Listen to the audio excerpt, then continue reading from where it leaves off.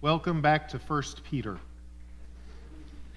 As many of you know, we have been working through the book of 1 Peter over this past year, and we took the last 6 weeks off to talk about Christ and culture, and now we start back again into the next section of 1 Peter. But just as a way of review, let me just remind you, the first section that we looked at in 1 Peter, we had looked at under the theme of captured by glory. Captured by glory. And we talked about God's glory, the work of salvation, how we have living hope, what we see in Christ. And the desire was just for us to draw near and to soak in, abide in, savor the glory of God. And then the second section that we looked at, the theme was transformed by glory. And that's a very natural progression as we look at having been soaking in, beholding the glory of God, how that glory begins to transform us and work in us and through us, changing our thoughts, our words, our actions, our priorities, our feelings. And if you remember back to the last 2 messages Pastor Andrew preached in the book of 1 Peter, the next to last one was on our true identity. Our true identity, and it was taken from 1 Peter 2, verses 9 and 10, which reads, "But you are a chosen race, a royal priesthood, a holy nation, a people for his own possession, that you may proclaim the excellencies of him who called you out of darkness into his marvelous light. Once you were not a people, but now you are God's people. Once you had not received mercy, but now you have received mercy." And you could begin to imagine the impact of those words on the original audience, if you remember. They are Christians that have been scattered throughout Asia Minor, also struggling, facing persecution, opposition, struggling with poverty. And so to hear those words from Peter reminding them of who they are in Christ. And then you remember the last sermon that Pastor Andrew shared was on our true citizenship. Our true citizenship taken from 1 Peter 2, verses 11 and 12, which reads, "Beloved, I urge you as sojourners and exiles to abstain from the passions of the flesh, which wage war against your soul, keeping your conduct among the Gentiles honorable, so that when they speak against you as evildoers, they may see your good deeds and glorify God on the day of visitation." And so it's kind of interesting now, after we see our true identity, our true citizenship, as we're moving forward, after he's reaffirmed all these things in our hearts and minds, Peter kind of takes a sharp turn. And after talking about all of this, he then calls us to live as free slaves or to live in voluntary subjection as one of the primary ways we keep our conduct among the Gentiles honorable. Or to go with this section's theme, one of the primary ways that we're reflecting God's glory. And throughout the rest of this book, throughout the rest of 1 Peter, we will see Peter call believers to voluntary subjection. This morning we'll look at our call or command to voluntary subjection to all human institutions, but then we'll eventually look at business dealings as he talks about slaves and masters. We'll look at it in families as he talks about husbands and wives, and eventually talk about it even in the church with the elders and with each other. And so that's the direction that we're headed this morning. But before we jump in, would you join me as we pray? Father, we thank you. We come to you this morning asking you to open our hearts to the truth of your word. That you make us able to receive it. That you give us grace to be transformed by it. Father, we ask ultimately, even as we just sang, that in it we would see Christ. That as we behold his glory, as we're transformed by his glory, that we would have a desire to reflect that glory to the world around us. So, Father, we ask that you would do a work this morning. That your Spirit would do a work in us, that we would be changed, that we would be better equipped to be the light you have called us to be. Father, we ask that you would do this not for our comfort or pleasure, but for your glory and for the glory of your Son. It's in his name we pray. Amen. So this morning we'll be in 1 Peter 2, verses 13 through 17. And if you'd like to use one of the Bibles that's in front of you or on a seat near you, you can do that. It's on page 1015. 1015, that's 1015.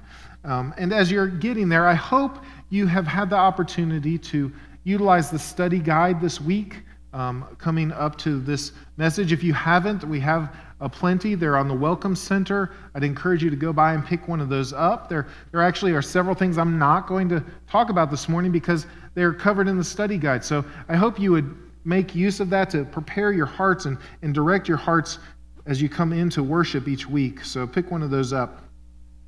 1 Peter 2, verses 13 through 17. Follow along as I read. It says, "Be subject for the Lord's sake to every human institution, whether it be to the emperor as supreme, or to governors as sent by him to punish those who do evil and to praise those who do good. For this is the will of God, that by doing good you should put to silence the ignorance of foolish people. Live as people who are free, not using your freedom as a cover-up for evil, but living as servants of God. Honor everyone, love the brotherhood, fear God, honor the emperor." And as we look at this morning, there's really three main points I'd like for us to consider. The first is voluntary subjection is commanded. Voluntary subjection is commanded. And we see that in verses 13 and 14. And I'd like to just look at it phrase by phrase. The first thing we see is we're commanded to be subject. And that Greek term is hypotasso, and it's a military term primarily that talks about lining up military assets under their commander.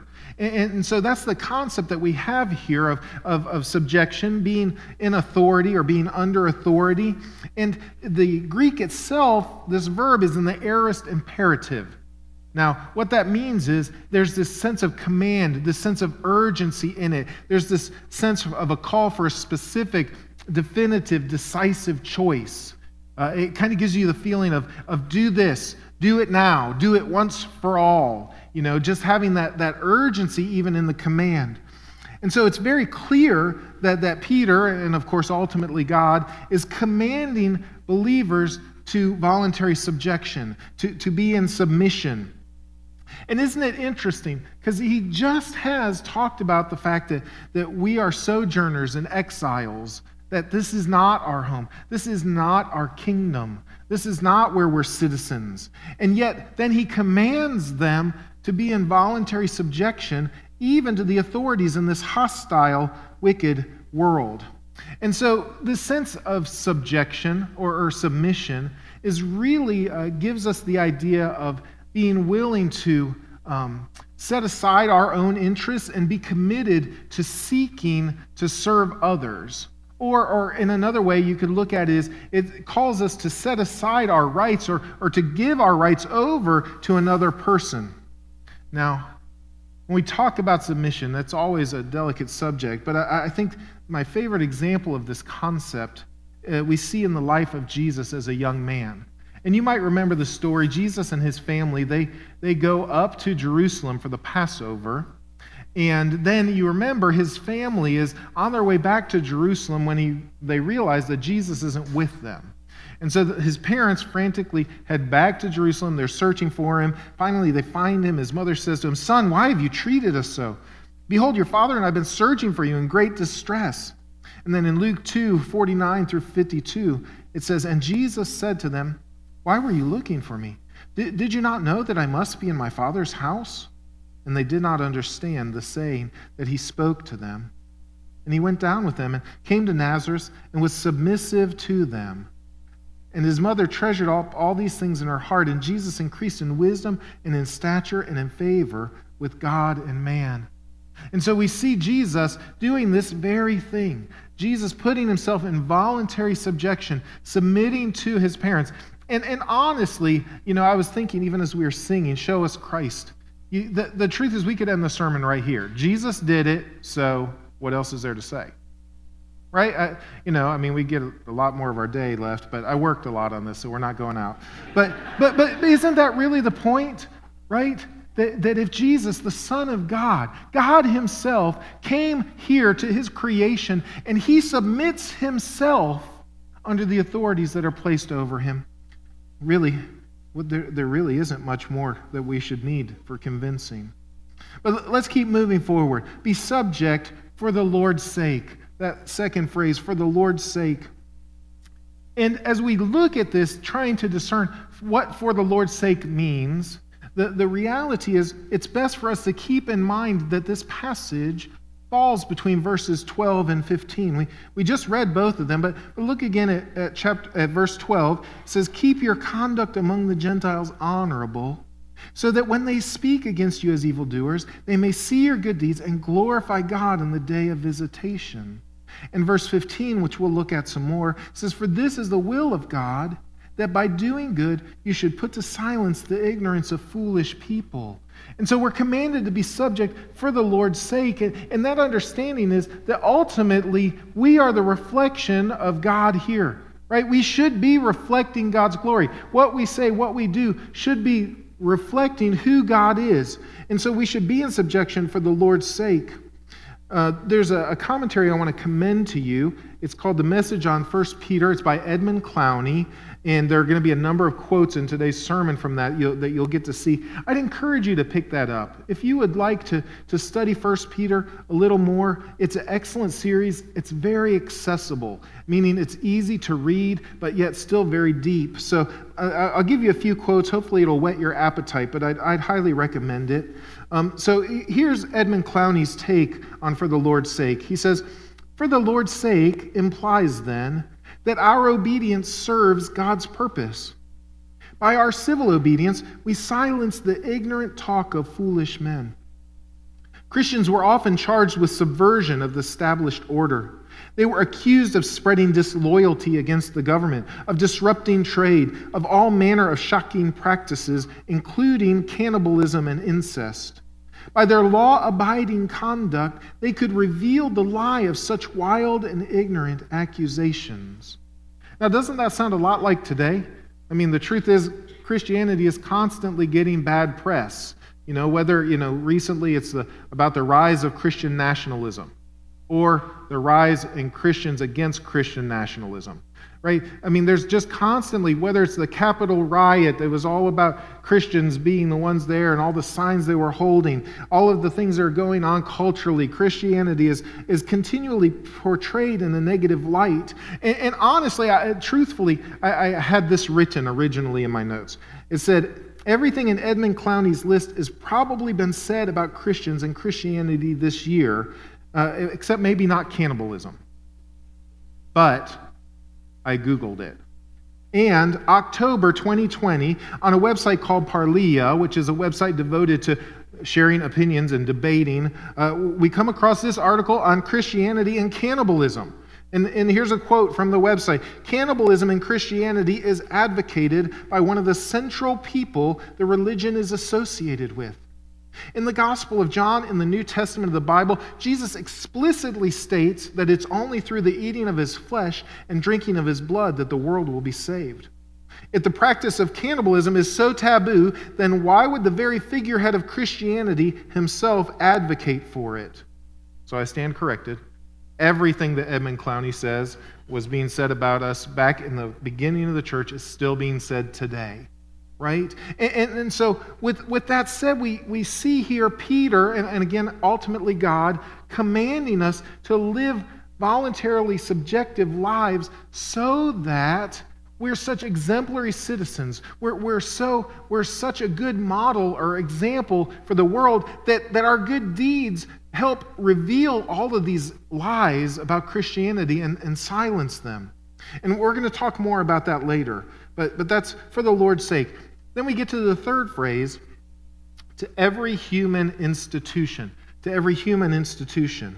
Now, the Greek here could literally be translated that we should be subject for the Lord's sake to every human creature. But most translations use something like human institution because according to context, it's very clear that Peter is talking about human creatures that have been placed in a position of authority. But I really appreciate Edmund Clowney's insight when he says this, He says Peter is not talking about submission to institutions, but submission to people. To people, however, who have been given roles to fill in God's appointment. Our submission is to creatures of God made in His image.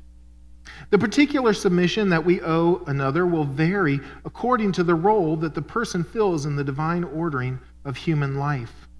And we'll talk about that briefly again. But so the underlying picture that we have here is that we're commanded to voluntary subjection for the Lord's sake to every human institution. And that means every sphere of influence. So it can be government or politics.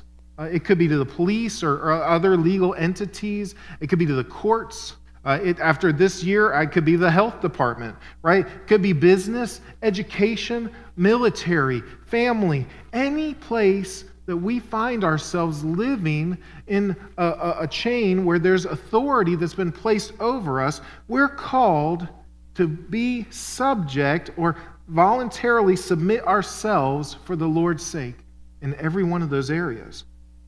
Now, I suspect you might be saying, but what about all the unjust things and all the unjust governments and all the unjust, it says to punish those who do evil and to praise those who do good. Now, that's true, okay? But let me give you another quote from Edmund Clowney. It says, Peter could speak of the Roman government in spite of its exploitive economic practices and its curtailing of liberty as a government that punished those who did wrong and commended those who did right. Clearly, he does not imply that the perfect justice of Messiah's reign was executed by Nero, nor does he encourage civil disobedience until Nero's administration of justice improved. So in other words, there was more law and order because of the Roman government than there would be without it.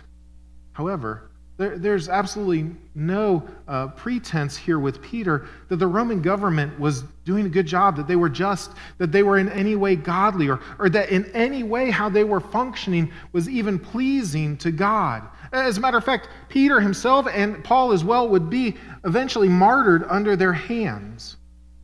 But we see in the context even of 1 Peter that it's very clear that our call to subjection is not dependent on the other party's condition. Look at these verses. 1 Peter 2:18, which we'll get there, we guess, next week.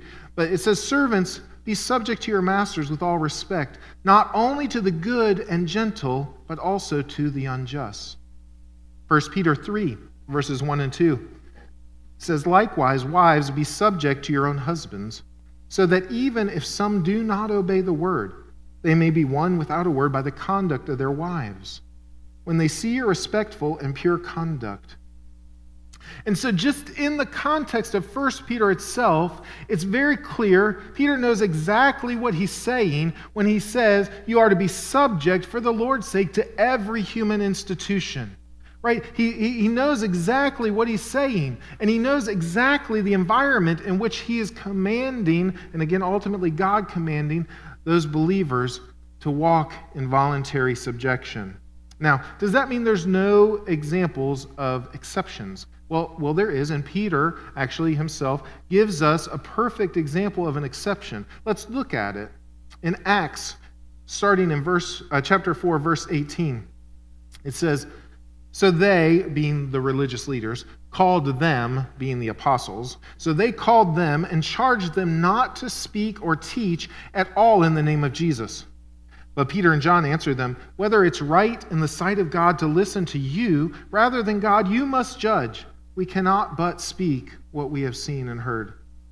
And then not long after that, if you remember, they're arrested again, and the religious leaders come to them saying, we strictly charged you not to teach in this name. Yet here you have filled Jerusalem with your teaching, and you intend to bring this man's blood upon us. But Peter and the apostles answered, we must obey God rather than men. Now, you remember, Jesus had told them in Matthew 28, 18 through 20, that he said, all authority in heaven and on earth has been given to me. Go, therefore, make disciples of all nations, baptizing them in the name of the Father, the Son, and the Holy Spirit, teaching them to observe all that I have commanded you. And behold, I'm with you always to the end of the age. And in Acts 1, verses 6 through 8, we see it says, "So when they had come together, they asked him, 'Lord, will you at this time restore the kingdom to Israel?' And he said, 'It's not for you to know times or seasons that the Father has fixed by his own authority. But you will receive power when the Holy Spirit has come upon you. You will be my witnesses in Jerusalem and all Judea and Samaria and to the end of the earth.'" And so this conflict comes, right, because Jesus says, "Go and make disciples. Go and baptize them in my name. Go and teach them everything I've commanded you. Go and be my witnesses. Tell them what you've seen, what you've experienced. Tell them about me." And the religious leaders say, "Do not teach in the name of Jesus. Do not speak the name of Jesus. Don't talk about Jesus." So Peter and the apostles could only obey one of these mutually exclusive commands. They had to choose to obey either Jesus or the religious leaders. So, of course, they said, "We must obey God rather than men." But notice, the discussion is not about whether or not it was constitutional, whether or not it was comfortable, who has ultimate authority, were the authorities within their legal boundaries. There was really only one question: will this require us to violate or disobey a clear command of God? If the answer was yes, it would require them to disobey a clear command of God, then honorable disobedience to the lesser authorities was required. And a humble, joyful willingness to accept the consequences. And you remember the consequences, right? Acts 5:40 and 41, it says, "When they called in the apostles, they beat them and they charged them not to speak in the name of Jesus and let them go. Then they left the presence of the council, rejoicing that they were counted worthy to suffer dishonor for the name." And so we see this honorable, humble, joyful acceptance of whatever consequences there were from showing honor even in their disobedience. But here's the truth. We're Americans. We're Americans. American. Right? We got rights. Now, I give you this, right? That we as Americans do have a privilege to humbly, legally, honorably live out our civic freedoms in a way that lifts up Christ and his kingdom. Okay? So you can write emails. You can engage in Christ-honoring civil discourse, and sometimes that's the hard part, Christ-honoring civil discourse. You can run for the school board or any other political position. You get to vote. But then ultimately, we have to humbly accept the results that God chooses to bring to pass. So maybe at this point you're going, voluntary subjection, that does not sound voluntary. It's true. It's not voluntary in the sense of you get the choice of whether or not you do it. It's commanded. But it is voluntary because we are not really citizens of this world. We do have another kingdom. We have another king. We have other rights. We are not bound by the things of this world. We're called to a higher law. But let's look at this in the life of Jesus himself again. Matthew 17, verses 24 through 27. It says, "When they came to Capernaum, the collectors of the 2 drachma tax went up to Peter and said, 'Does your teacher not pay the tax?' And he said, 'Yes.' And when he came into the house, Jesus spoke to him first, saying, 'What do you think, Simon? From whom do the kings of the earth take toll or tax? From their sons or from others?' And when he said, 'From others,' Jesus said to him, 'Then the sons are free. However, not to give offense to them, go to the sea and cast a hook. Take the first fish that comes up, and when you open its mouth, you'll find a shekel. Take that and give it to them for me and for yourself.'" You see, we are citizens of another kingdom, but we voluntarily subject ourselves here, even as we see Jesus do it, because voluntary subjection is commanded. We have a true king, and that true king has called us to subject ourselves to the authorities here. Point number 2. God's will is for us to do good. God's will is for us to do good. From verse 15. It says, "For this is the will of God, that by doing good you should put to silence the ignorance of foolish people." Now, the first thing I want you to recognize is God has a plan to silence, or in the Greek it literally means to muzzle, the ignorance of foolish people. However, I have a news flash for you. It is not by ranting on your Facebook or some other social media. Okay? It's not by marching or rioting or protesting. It's not through advertising or hiring a better public relations firm. That's not God's plan. God's plan, His will, is for you and for me, for our church, and for believers around our country and the world to do good. To do good. Read with me. Matthew 5:14-16 says, "You are the light of the world. A city set on a hill cannot be hidden, nor do people light a lamp and put it under a basket, but on a stand, and it gives light to all in the house. In the same way, let your light shine before others, so they may see your good works and give glory to your Father who is in heaven." Ephesians 2, verses 8-10. "For by grace you have been saved through faith, and this is not your own doing. It is the gift of God, not as a result of works, so that no one may boast. For we are His workmanship, created in Christ Jesus for good works, which God prepared beforehand that we should walk in them." Titus 2:11-14. "For the grace of God has appeared, bringing salvation for all people, training us to renounce ungodliness and worldly passions, and to live self-controlled, upright, and godly lives in the present age, waiting for our blessed hope, the appearing of the glory of our great God and Savior Jesus Christ, who gave Himself for us to redeem us from all lawlessness and to purify for Himself a people for His own possession, who are zealous for good works." One last passage. Hebrews 13, verses 14-16. "For here we have no lasting city, but we seek the city that is to come.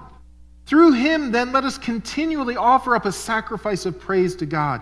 That is the fruit of lips that acknowledge His name. Do not neglect to do good and to share what you have, for such sacrifices are pleasing to God." You see, for this is the will of God, that by doing good you should put to silence the ignorance of foolish people. But let me be clear, okay? Putting to silence the ignorance of foolish people does not mean that we are going to win popular opinion. We're not going to gain the praise or appreciation of the world. No one's going to suddenly be like, "Oh, they're so good, we love Christianity." It's not going to happen. But what is going to happen is by doing good, we will remove the barriers that keep them from being offended by the truth, being offended by who Jesus is, being offended by the gospel.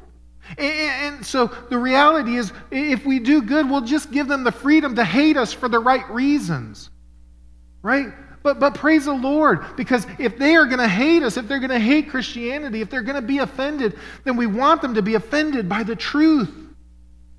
Look at John 3:19-20. It says, "And this is the judgment. The light has come into the world, and people loved the darkness rather than the light, because their works were evil. For everyone who does wicked things hates the light and does not come to the light, lest his works should be exposed." In John 15, verses 18-21, Jesus says, "If the world hates me, know that it has hated me before it hated you." Sorry, if the world hates you, know it has hated me before it hated you. "If you are the world would love you as its own. But because you are not of the world, but I chose you out of the world, therefore the world hates you. Remember the word that I said to you, a servant is not greater than his master. If they persecuted me, they will also persecute you. If they kept my word, they will also keep yours. But all these things they do to you on account of my name, because they do not know Him who sent me." So again, you see, as we do good, it's not going to suddenly make us popular or accepted, but they'll be able to be offended by the right things. They'll be able to come face to face with the gospel, with who Jesus is, and be able to make decisions about the right things, not about whether or not we're cannibals. Right? Okay? So, Number 3, point 3. We're called to live as free slaves. We're called to live as free slaves in verses 16 and 17. Live as people who are free, not using your freedom as a cover-up for evil, but living as servants of God. Honor everyone, love the brotherhood, fear God, honor the emperor. And it's interesting, the word here in living as servants of God, that Greek word is the same Greek word for slave. And so literally, it's kind of an interesting dichotomy. Peter says, live as people who are free, living as slaves of God. And that's the concept that we have. We're called to live as free slaves. I think we can see a very good and detailed parallel in Galatians chapter 5, where Paul writes, "For you were called to freedom, brothers. Only do not use your freedom as an opportunity for the flesh, but through love serve one another. For the whole law is fulfilled in one word: you shall love your neighbor as yourself. But if you bite and devour one another, watch out that you're not consumed by one another. But I say, walk by the Spirit, and you will not gratify the desires of the flesh. For the desires of the flesh are against the Spirit, and the desires of the Spirit are against the flesh. For these are opposed to each other, to keep you from doing the things you want to do. But if you are led by the Spirit, you're not under the law. Now the works of the flesh are evident: sexual immorality, impurity, sensuality, idolatry, sorcery, enmity, strife, jealousy, fits of anger, rivalries, dissensions, divisions, envy, drunkenness, orgies, and things like these. I warn you, as I warned you before, those who do such things will not inherit the kingdom of God. But the fruit of the Spirit is love, joy, peace, patience, kindness, goodness, faithfulness, gentleness, and self-control. Against such things there is no law. And those who belong to Christ Jesus have crucified the flesh with its passions and desires. So if we live by the Spirit, let us also keep in step with the Spirit. You see, we truly are free. We've been freed by Christ. But we're called not to use that freedom as an excuse for evil. And in the context in 1 Peter, the implications really are we're not to use our freedom as a reason for not submitting to the authorities over us. We're not supposed to use our freedom as an excuse for that kind of evil, dissension, division, or anything else. Edmund Clowney, again, a quote from Edmund Clowney, says, "Every Christian needs to learn the secret of freedom. Freedom in bondage to the Lord and in humility toward people. Peter never forgot that his Lord had washed his feet. As Jesus girded himself with a towel, we must also gird ourselves with humility in order to serve one another." The lesson of submission and freedom is particularly important, however, for those who must bear subjection in their daily life. Theirs is a special privilege. They find that they can serve the Lord in serving others. Their humble witness can powerfully show the love of Christ. Peter addresses them in particular to teach the humility that all must learn. You see, we're called to live as free slaves. Then when we get to verse 17, basically, Peter gives a very simple summary of what the lives of free slaves look like. He says, honor everyone, love the brotherhood, fear God, honor the emperor. Now, when he says honor everyone, we again see that is the tense that's in is also the aorist imperative, the same as be subject, that sense of urgency to make a decision, to be definitive. It's that sense of command. So we're commanded to be subject for the Lord's sake to every human institution, but we are also commanded to honor everyone. Honor everyone. Now, let's look again at 1 Peter 2:13 through 14. It says, be subject for the Lord's sake to every human institution, whether it be to the emperor as supreme or to the governors as sent by him to punish those who do evil and to praise those who do good. And so I think it's very interesting for us to recognize that we do honor everyone, but that honor is determined by the place God has put them in. And John Piper makes a very good point when he says there's an appropriate honor based on the role God has given them. And so, for example, the honor that we show to a police officer is different than the honor we show to a criminal. We honor both because both are made in the image of God. Right? But we honor a criminal by making sure he has a fair trial, that his punishment is suitable for the crime, that we still treat them with honor and dignity. Because underlying it all, that's our command, to honor everyone. And it's because they are image bearers, created in God's image. So we treat them with honor, we treat them with dignity. We find ways to bestow on them the honor that they have in being created in God's image. So honor everyone. We're commanded to do that. The following three things could actually be translated: keep loving the brotherhood, keep fearing God, keep honoring the emperor. And it's interesting because as we look at the fact that we're called to keep loving the brotherhood, it should remind us in this letter that Peter has already talked about that. In 1 Peter 1:22, if you remember, he writes, "Having purified your souls by your obedience to the truth, for a sincere brotherly love, love one another earnestly from a pure heart." You see, we're called to honor everyone. There's no excuse for us not to show them honor. But to the brothers and sisters we have in Christ, we're called to something deeper. We're called to love them. We're called to love them as Christ has loved us. We're called to love them in a more intimate way, as it says, sincerely, earnestly, from a pure heart. So we're called to honor everyone, but a special relationship in the body of Christ as we're called to continue loving one another. Keep fearing God. Keep fearing God. If you remember, even in that, we look back at 1 Peter 1:17, where Peter wrote, "And if you call on him as Father, who judges impartially according to each one's deeds, then conduct yourselves with fear throughout the time of your exile." You see, we're called to honor everyone. We're called to love the brotherhood, but we're called only to fear God. You see, only God is worthy of our reverent fear. He's the one that is deserving of it. He's the one that we must fear most, because whenever times do come when we have to decide to be disobedient, we have to be willing to be motivated by our reverent fear for Him and joyfully accept the consequences of that. Right? That's what it ultimately comes down to. As much as we might honor everyone else, we ultimately are called to see God in a higher light, a greater reverence, a greater honor, a greater respect. That's what free slaves do. So honor everyone. Keep loving the brotherhood. Keep fearing God. And then we see him come back around to say, keep honoring the emperor. And we've just looked at the fact that we're commanded to be subject for the Lord's sake to every human institution.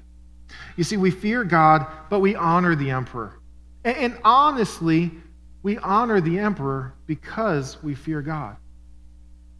Let me give you another similar summary of the lives of free slaves in Titus 3, verses 1 and 2.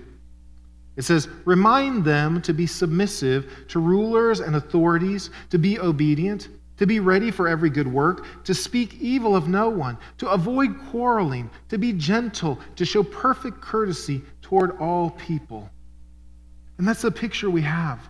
In our command to be subject, we recognize that as free slaves, we honor everyone. We love the brotherhood. We fear God. We honor the emperor. Well, in conclusion, let me give you one more long quote from Edmund Clowney. This will make you want to run right out and buy the commentary, okay? But I couldn't say it any better. He summarizes this passage this way. Peter does not argue that we should be lowly before others because we're lowly before God. He does the opposite. He stresses the privileged position to which God has exalted us. We have been brought near to God as priests, saints, sons and daughters. Because we are God's own possession, beloved of the Lord, we need not cherish our own dignity. Indeed, we may not. For the Lord's sake, for our fellow Christians' sake, for the world's sake, we must be ready to subordinate ourselves to others. We submit ourselves for the world's sake so that our good deeds may be a witness to them or a testimony against them. We submit ourselves for our fellow Christians' sake out of sacrificial love for them. We submit ourselves for God's sake because we honor His image in our fellow creatures and because we respect His ordering of our lives, but especially because we gratefully seek to take up our cross and follow Jesus. Let's pray. Father, we thank you for your word. We thank you for the gift that it is to us. And Father, we know that there are many things in your word that are hard and challenging. It is not always easy to be obedient, but we know that by your Spirit, you have empowered us to be able to walk in obedience to your word. And Lord, we ask that you would do that you would help us to be willing to be subject for the Lord's sake to every human institution.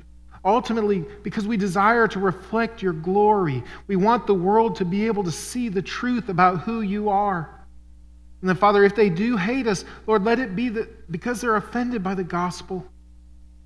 So, Father, help us to set aside our rights.